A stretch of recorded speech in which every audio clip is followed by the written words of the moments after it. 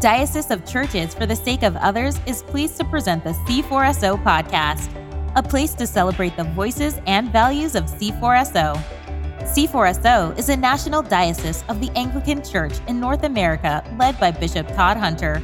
You can learn more about us at c4so.org. Hello, everyone. Welcome to another episode of the C4SO podcast. I'm your host, Ben Sternke, and I'm here again with Bishop Todd Hunter. Hello, Todd. Good day, Ben. Great to be with you again. I'm loving this series on hope in harsh times. It's great. I am too. And today we're finishing that series, Advent Hope in Harsh Times. We've interviewed, I was just thinking back over this, we've interviewed 3 of our canon theologians, Emily McGowan, Esau McCulley, and Dennis Ockholm, and their reflections, I think, were appropriately theological on hope and what the Bible has to say about hope and what the Black church tradition can teach us about hope and what the second coming has to say about hope. And Dennis talked with us about how hope must be schooled by patience. Yeah. And so he's talking about the virtue of patience. Really great. And then 2 of our local priests, Kimberly Deckel and John Odom, both shared on this theme from a bit more of a personal standpoint of experiences that they've gone through. So listen to those episodes if you haven't. They're really good. I learned a lot and was edified as we did those episodes. They're really good. And today we're finishing up the series, and our guest is Christine Warner, who is the Executive Director of the Matthew 25 Initiative, which is an Anglican community of biblical justice and mercy, contending for shalom in the world, which I love as a mission statement. Yeah. We'll talk a little bit more about Matthew 25 later, but we're going to have Christine share a bit of her story and how it relates to hope. But Christine, first of all, welcome to the C4SO podcast. Hi, Ben and Bishop Todd. It's a privilege to join you. I love the community of C4SO. Yeah, it's great to have you. Yeah. Maybe, Christine, introduce yourself a little bit more fully for our audience, for people who may not be familiar with who you are, what you get up to.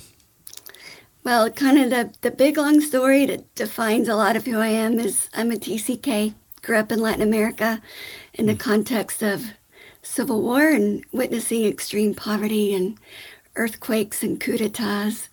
So being in North America, I find over and over that I'm still shaped by that story.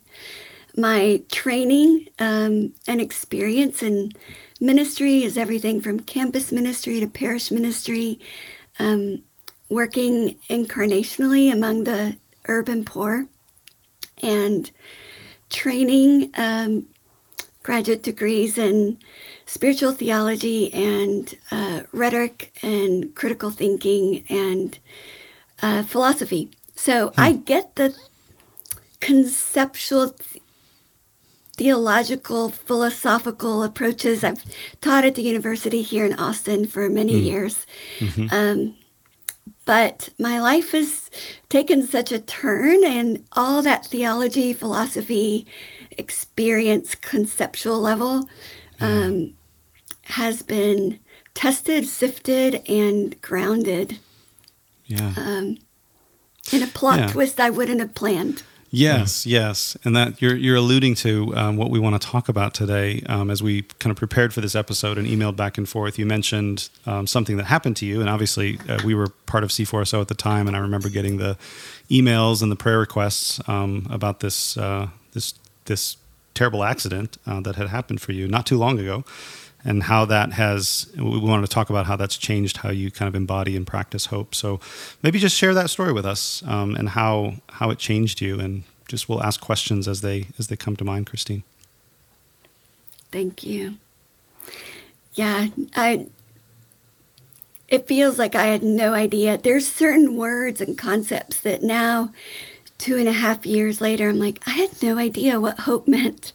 I had no idea what glory meant. I have no idea what pain meant. But yes, so 2.5 years ago, my kids and I, we had ran out of gas. You expect that with 4 kids. Eventually, something's going to happen like that. Yeah. And so putting gas in the car I was hit by a truck. A truck totaled 2 cars, hit me, totaled another car. It was deemed distracted driving. I flew and landed in front of our car. I had no breath, no pulse. Eyes were open, unmoving. So if you've not seen a dead body in person, you've seen it in the movies. That's what it looks like. Wow. My kids jumped out, held me. The eyewitness said to my kids, "She's gone." My kids yelled at her. The first officer on scene deemed me dead on scene, DOS, and manned the scene as if I was gone. And my kids kept praying. Time passed, and I took a breath. My body was disfigured. My entire face was crushed to the point that there wasn't even pressure for suction for the oxygen mask. I had cranial fractures. All my carotid arteries and vertebral arteries were dissected, lungs punctured, 8 fractured ribs, and one of the most concerning was my liver was totally split, feet crushed. So emergency ambulance and everybody, there were so many. I got to meet them a year later. 47 people worked on me in the first 6 hours or on the scene. Oh, man. And there's no explanation. They were so certain I would pass on the way to the hospital. They broke protocol and asked my husband to be with me, so there'd be someone with me while I passed. Oh, jeez. I was on the threshold for about 5 days, in ICU for weeks, and then rehab hospital. We have a trauma hospital here in Austin where we live, and the top neurosurgeon said, "We have 4 cases of severe as yours a year with this many multi-trauma injuries that any one of them should have taken you out. None of them make it. We don't know how you made it, why you made it." So that's just the medical side of it. You trip into mystery so fast. Yeah. I hold suffering of others, so why this time, this way, God intervened? I don't know. Was it God's decision? Did we have a conversation saying, "I choose to live"? Was it the prayers of God's people? Was it angels? Mystery upon mystery. I'm alive. Yeah. That's the medical part. Yeah. As I was unconscious the for facts 10 days, there's a whole other story. Yeah. Well, why don't you continue to tell us that story? Because I think, that just sort of taking that in is a remarkable story. And it's a remarkable story of, obviously, this feels like a miracle, right? That you even lived through this.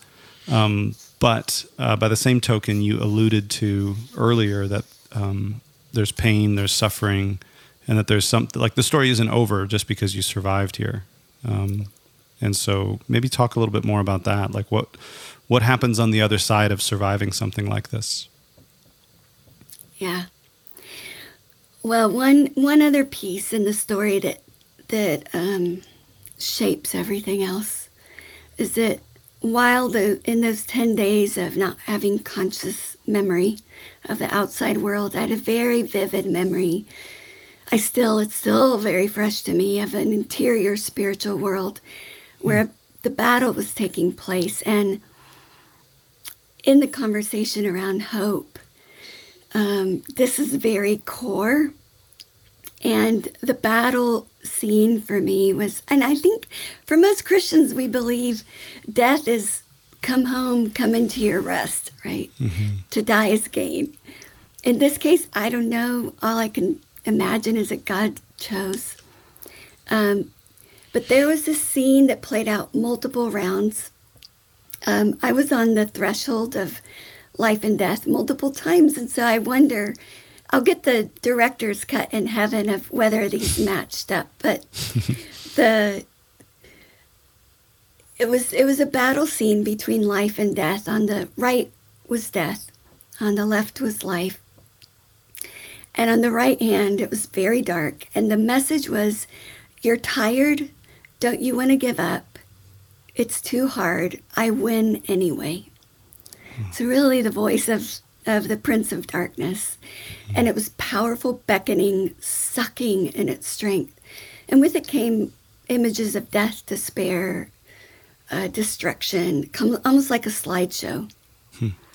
And on the left was life, but in three layers. And life was kind of the strong, glowing, but there was something in front of it and something behind it. In front of it was pain. And every time I considered life, I knew it meant pain.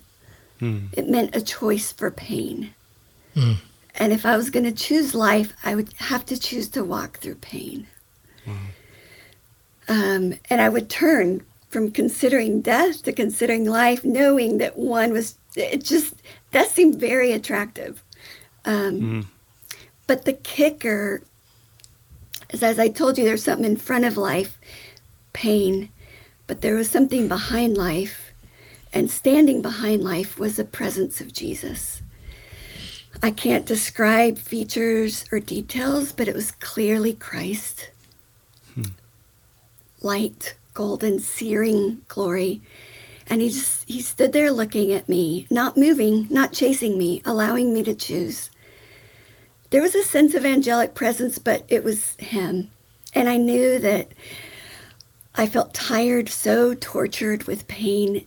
They couldn't sedate me with intubation, so they liken it to waterboarding. Your body thinks it's drowning, suffocating. And and then the physical. So I knew that I didn't want to choose life because of the pain. But I'm looking at him and I say, Alec, you're the one I've loved. So I choose you. If you're the one deciding it's life, then I choose life, I choose pain. And so, you referred to kind of the dramatic, and I would call, when talking about hope or a lot of this journey, there's year 2 versus year 1. Year 1 is very dramatic, battle, tons of support, miracle, experience of God, like gold-dusted presence. Year 2 is the supports are gone. The ongoing pain is very ordinary, gritty, requires many small choices. Pain is very lonely and isolating. And without hope, so coming back to hope, then hope becomes very gritty and practical. Because if I have hope, so all my senses are compromised, if I have hope that my vision can improve,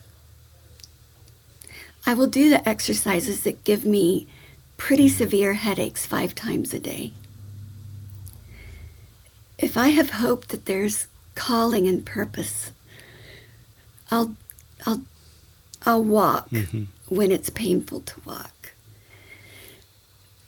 If I have hope that he's still making all things new, then I'll say yes to Jesus again and again and again. Go ahead. And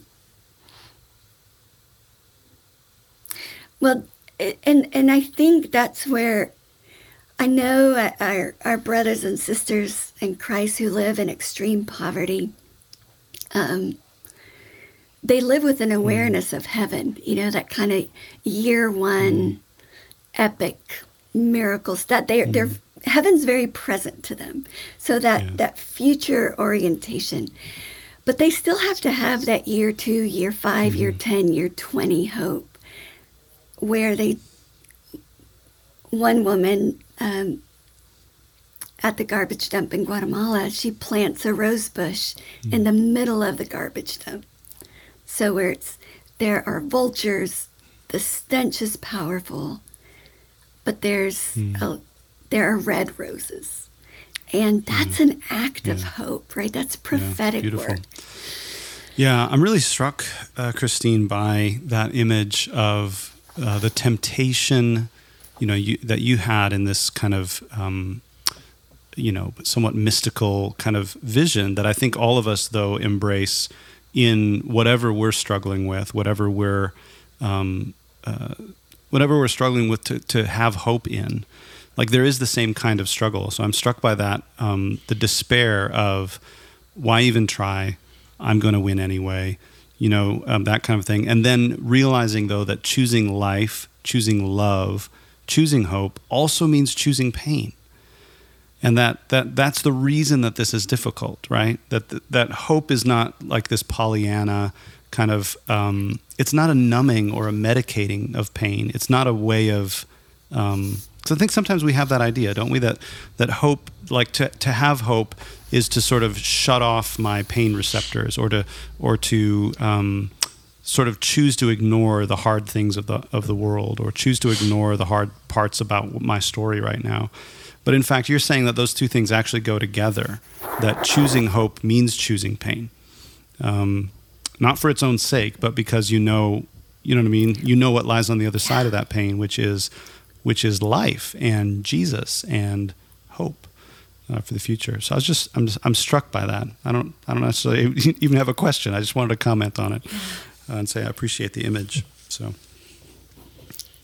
Bishop Todd, what?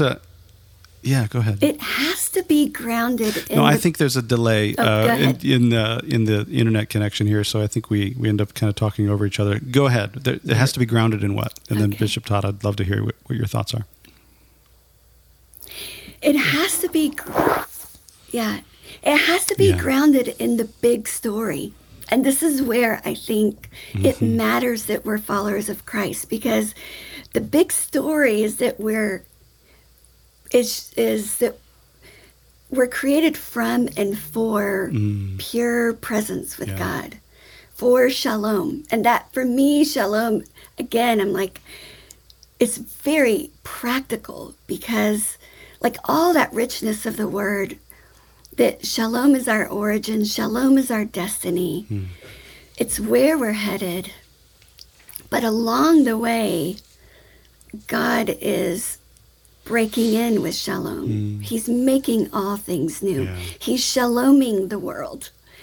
And we get to be in that shaloming, but it's grounded in all the brokenness of not shalom, of all the ugliness, and then to press into places of pain and suffering and grit. And the truth is, suffering comes to us all eventually. Like, there's no escaping it. And so what does it mean to be deeply naming and honest of suffering while prophetically contending for shalom, and having the eyes to see that his favorite thing is turning ashes to beauty, even when the beauty still is still ashy. But it has to be like, there's no beauty without the ugliness defines it, it just, but the biggest story is that shalom story. And so when we get lost and despairing, we hold the two in conversation with each other.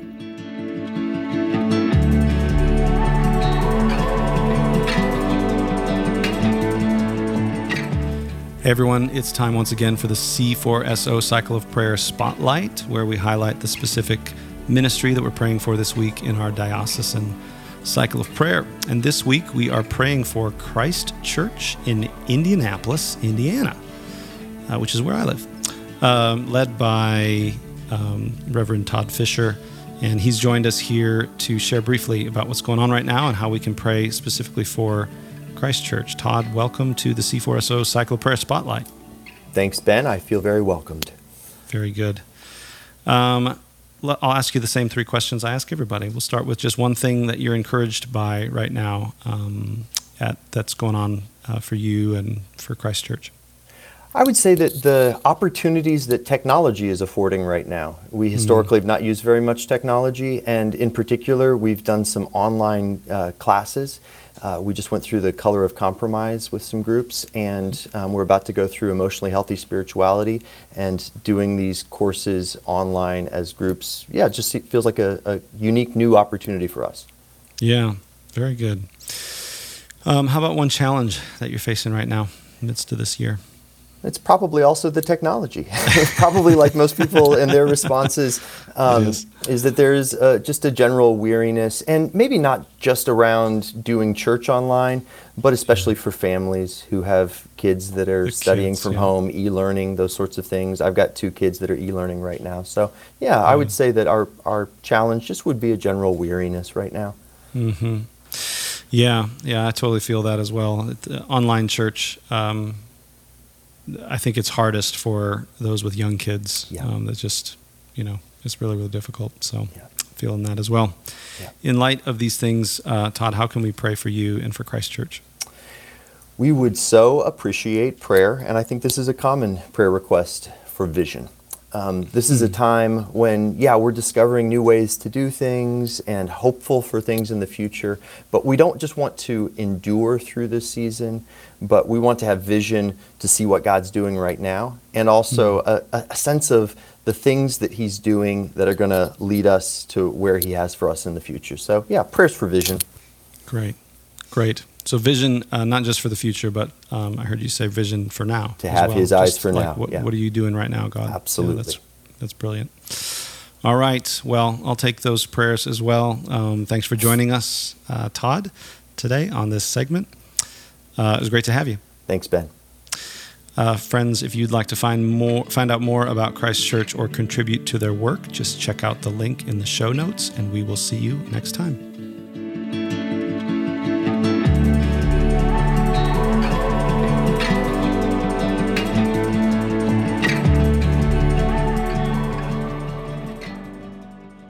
So I had the remarkable privilege of seeing Christine, I think the second day, not the day of the accident, but the next day.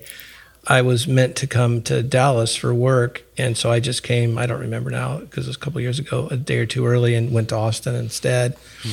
And I have to say, Ben, I've personally never seen a human being more injured than Christine was when she tells that story. She's just kind of given the highlights, and many people listening will know her husband, Cliff, and standing by her bed with Cliff, and Cliff explaining to me that, as Christine said, that there was no expectation that she would live. There was hope, but there was no we got this, and don't worry, she'll be fine. It was the exact opposite of that. So, our listeners can't see that we can see each other on the screen. So when I look at Christine's thin face today, when I saw her 2.5 years ago, her head literally looked like a bowling ball or something. I've never seen anything like it. Yeah. So I say that just to underscore, Christine, I wonder if you could, having told your story, I wonder if you could speak into our situation here, mid to late December 2020, in the way, like you said, you had your arteries, there was your face and brain, there was the liver. I remember seeing your mangled foot or an ankle. I don't remember exactly what was wrong now, but like you said, you were broken in several different ways. And, we're living in times that are broken in several different ways. It feels broken politically. It feels broken with the pandemic. It feels broken with racism.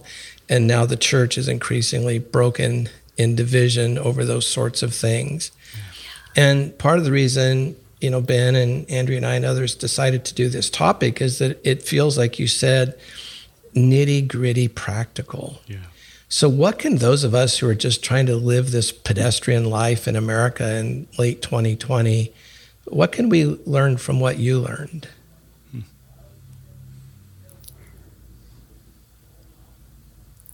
Prior to the accident, I had already felt like I was in the school of suffering as someone who cultivated a theology of suffering. Mm-hmm. The accident thrust me into solidarity that I would never have planned or wanted.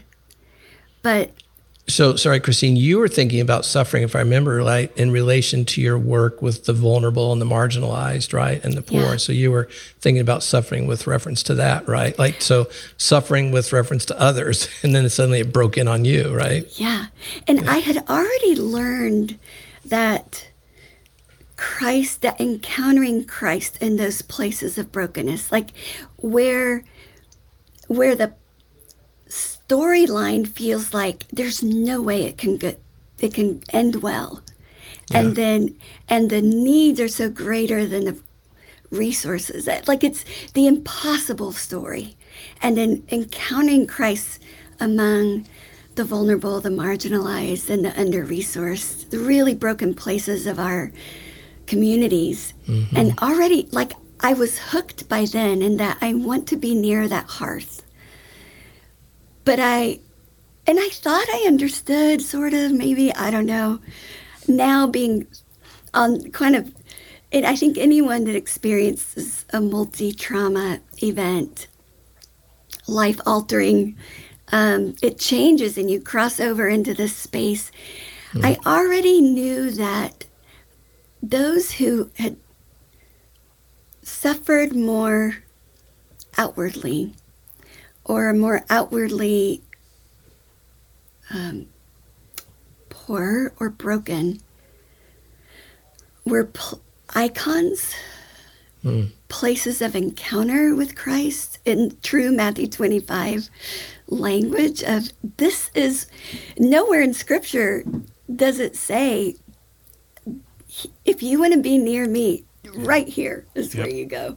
Yep. And then I think also I learned that they were my teachers, and that upside down kingdom way, and then being thrust into it personally and watching the world. So what you reference of 2020 and the suffering have already been suffering, and now there's more suffering, but everyone else has been pushed into greater proximity of suffering. I do think one of the first things is we go to our teachers. We go to those that have suffered greatly and have had to live with obstacles and disempowerment and limits. I think anybody who's experienced physical suffering knows that it's not just physical, it's emotional, it's mental, it's spiritual, we're all of a whole. And it's relational, as you said. It's very lonely. It's relational. Yeah. My entire relational landscape. I mean, now I have lots of trauma friends and struck by so many of the people that I miraculously don't live with chronic pain. I expect that. I have so many friends that do. And most of the ones that are close to me that do are the ones that are most generous to me. So you're just like trafficking in the stuff of the kingdom. So to your question of how do we respond to these times, we go back to the big story. Who holds the biggest story? And how do we understand that God is working in it? And I think it's so Advent grounded, right? We're looking to the future of a coming, but it's very much still present. And we can't just keep thinking it's going to end. It's how does Jesus break into these places of pain and weakness, and that it feels like so much of the church still wants to traffic in the currency of the world, of power, intelligence, capacity, energy. One of my favorite discoveries, like, who knew? I didn't know this. J.I. Packer was one of my professors. He was hit by a truck at a young age. Really? It's not a club you want to be a part of. No. Nobody But joins he of their talks own about- volition. Yeah. No, but he talks about, like, this is the place of, it's in weakness. He says, many believers desperately try to be self-sufficient, resenting their needs and limitations, but reflecting on his own life experience of frailty, embracing it, looking to Christ for the things that we claim that it's in weakness and strength. Creation is telling us this story all over the place, that in unexpected places, in the middle of concrete, a sprig of a plant, of a tree bursts through, cracks through the cement. And so I think, again, to your question, that we've got to go back to the big story, and that somehow it's in these broken places and places of weakness. These are his favorite places. It's his own story of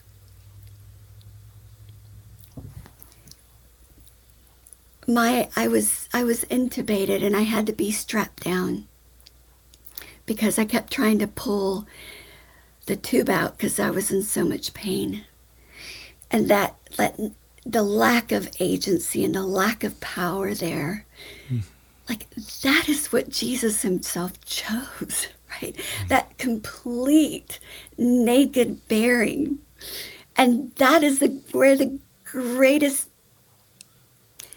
the hinge point in the entire story takes place, where his glory is revealed. So coming back to, it is now in this place of suffering. There's not going to be an escaping of it. And then how do we choose courage in very ordinary, gritty ways? And courage is tied to hope. If you don't have hope, you won't choose courage. And courage fatigue is real, but to make the decisions every day to love, to press in, to push against the darkness, to believe that the light, that the cross tells us, and that God's saying, as we throw at him every suffering, every problem, he goes, I've got that. I've got that. On the cross, I got it. So, Ben, now you see why Christine's one of my heroes. Yeah. I mean, I'm quite sure if I were intubated, my hands tied down, I feel like I'm quite sure I would have been sorely tempted to choose death. Like, okay, I'm done, I'm out. So I'm going to turn it back over to you, Ben, but I just want to say there's been a theme, and I wonder if it's something the Holy Spirit's trying to say to all of us. And I hear Christine saying it too, that we tend to think like suffering is one discrete thing. It's a bucket. And then like hope is another sort of discrete thing in its own little bucket. And I feel like what everybody said to us in this series is, no, hope is experienced precisely within pain and suffering and what you might think of as otherwise hopelessness. And several of our teachers in this series have brought us back to transcendence, as Christine's doing in her own way. Yeah.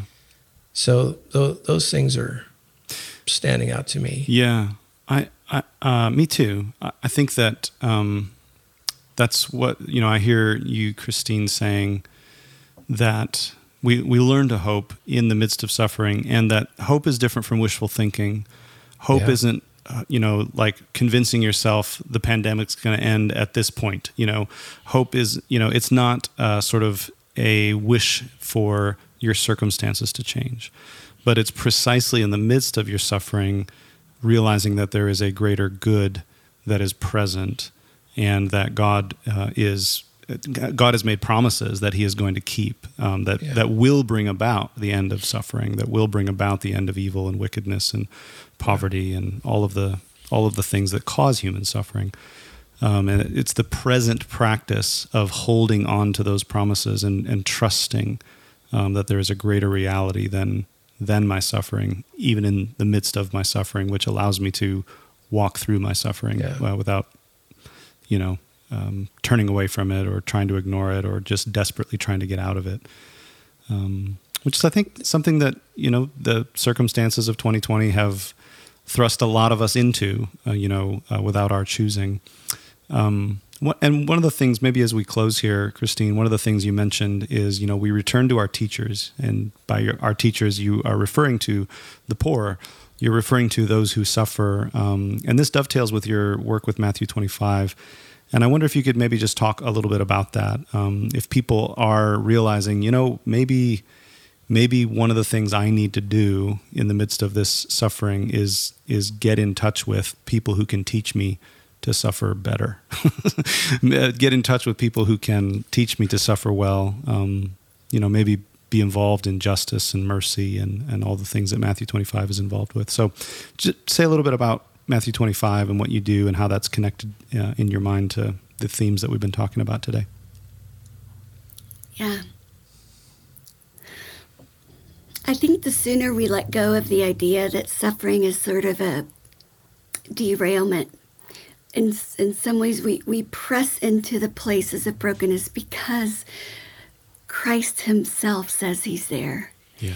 And Isaiah 58, we can't go into it, but if for anyone listening, hang out there for a long time, because some of our deepest and greatest longings are met by pressing into places of brokenness. Yes. The marginalized, the vulnerable, the suffering, the poor, the quartet of the vulnerable of the Old Testament, the widow, the orphan, the foreigner, the stranger. And in Matthew 25 world, and these are all Anglicans who are right there on the front lines. They're not just talking about racial brokenness conceptually. They're in the grit, mending systems and structures. They're helping prevent. They're helping turn the storyline, right? Those that are hungry, that have no home. When you're there, when you have not enough loaves and fishes, then you have to press into, where are you, God, to multiply those? And in North America, Canada, U.S., Mexico, our Anglican family is right there, all over the place. And we have, and things, the upside down kingdom is happening right and left, because we have refugees that have, they're from, they're from Rwanda and from the Congo and all these different African countries. So the most beautiful dark skin. They are farming, growing food as fast as they can, because they're offering a free farmers market to hungry white citizens. I mean, how many layers? Oh, and there's combat female veterans who are partnering next to them. It's so beautiful. And then we have so many hospice. I mean, really, hospice chaplains, I think because they're always at the threshold, they're remarkably joyful, funny, spunky people. And then we have those that, anybody involved in homeless ministry, they're involved with the food insecurity. And there's and counties and municipalities and states are coming to our Matthew 25 people saying, all right, can we give you money? Can we help you? Because they're the ones with the legit cred on the ground. There's so many stories of beauty and those that, and there are Anglicans that are barely Anglicans. They're can I care about justice and mercy and be Anglican? Can I care about the Eucharist? And we're saying, oh my gosh, we come by it so legitimately. Yes. Historically, Yes. Anglicans have done it right and left. AA, I mean, all these organizations, that the hospice movement, and of course, Truth and Reconciliation. Everyone knows William Wilberforce, right? But and then globally, our global Anglican family. So this is our story as Anglicans. This is not new. It just seems that North Americans have kind of forgotten it. Yeah. And so we come back to this place. And Matthew 25 is about both companioning those in the trenches and helping, kind of walking in that priestly role of representing the least of these to a community, a province, a denomination, and a denomination to the least of these, and saying, we desperately need each other intrinsically, because it's biblical gospel, the heart of the gospel. Instrumentally, because it's our witness, right? It's our missional presence. The world is watching. They might think we're weird because of things we believe, but it's a mic drop when it's tangible witness of love, the gospel in action, right? And the next generation, this is non-negotiable for them. Yes. Right? They That's see right. the pain. And for them, it's the gospel, Jesus, and being at the most broken places. Anyway, if you can't tell, Beautiful. I get excited because because for me, 2020 has been, these have been the places of hope and energy. And at the end of it, there's so much that I can name in lament. Totally. Yeah. Lots to lament. But here, in these spaces and what I've seen, the world's being mended. There's hope. It's really practical. The at-risk Native, sixth grader is getting mentored because they don't have internet. And an Anglican community is showing up on the doorstep, sitting there socially distanced, teaching them how to make sure they don't get behind, and that education is a pathway. So I could Beautiful. go on and on and on. Oh, but it does. This so is great. where hope is gritty. It's gritty. Yes. It shows up on the ground. Well, that's beautiful. And I do wish we had, maybe 3, maybe 4 more hours, and you could regale us with stories. And maybe we'll have you back on in the new year another time, Christine, maybe to talk a little bit more in detail about Matthew 25 and the work that you're doing. Because you're right, this justice is not something that we need to bolt onto Anglicanism. It has been inherent in our tradition, historically, theologically, from day one. And I really appreciate your work, and I thank you for helping us see this and for continuing to champion this and to organize us in this way. You can go to AnglicanJusticeandMercy.org, which is the homepage of Matthew 25 Initiative. We'll put a link in the show notes as well. If you'd like to check out more about their work, they just had a gathering. There's a report. It's just a beautiful report of some of the work that's happening out there. Christine, thanks so much for joining us. If you want to drink from a little well of hope. Sorry, Ben. If you want to drink from a little well of hope, read Christine's report. It's beautiful. Bring hope. It is really, really good. Yeah. Yes. Well, Christine, thank you so much for joining us today. Yes, thank you. Thank you. Great to have you. It's a privilege to be able to. I love telling the story of the accident because it's zero to my credit, right? All I did was get hit by a truck. And the rest of it is God's story. And I'm jealous for his glory in it. I can't taste or smell. So I still have the opportunity often when I'm at a restaurant and my server, we're trying to brainstorm what has value for texture. I get to tell the story and I get to say the name of Jesus. So I do love telling that because it's God's. And then I do love talking about Matthew 25 because it's his magic. It's where he does his magic. Beautiful. Well, I really appreciate you doing that with us today. And for our listeners, a blessed Advent to you all. This finishes our Advent Hope in Harsh Times series, and also Merry Christmas coming up. Next week, we're going to have a Christmas message from Bishop Todd, and we're excited for 2021. We're going to hear from some other leaders in C4SO, and we've got some exciting stuff planned. And perhaps we'll have Christine on again to share some more stories from what's happening in Anglican justice and mercy. Amen? Amen. Thank you, Ben. All right. Thanks, folks.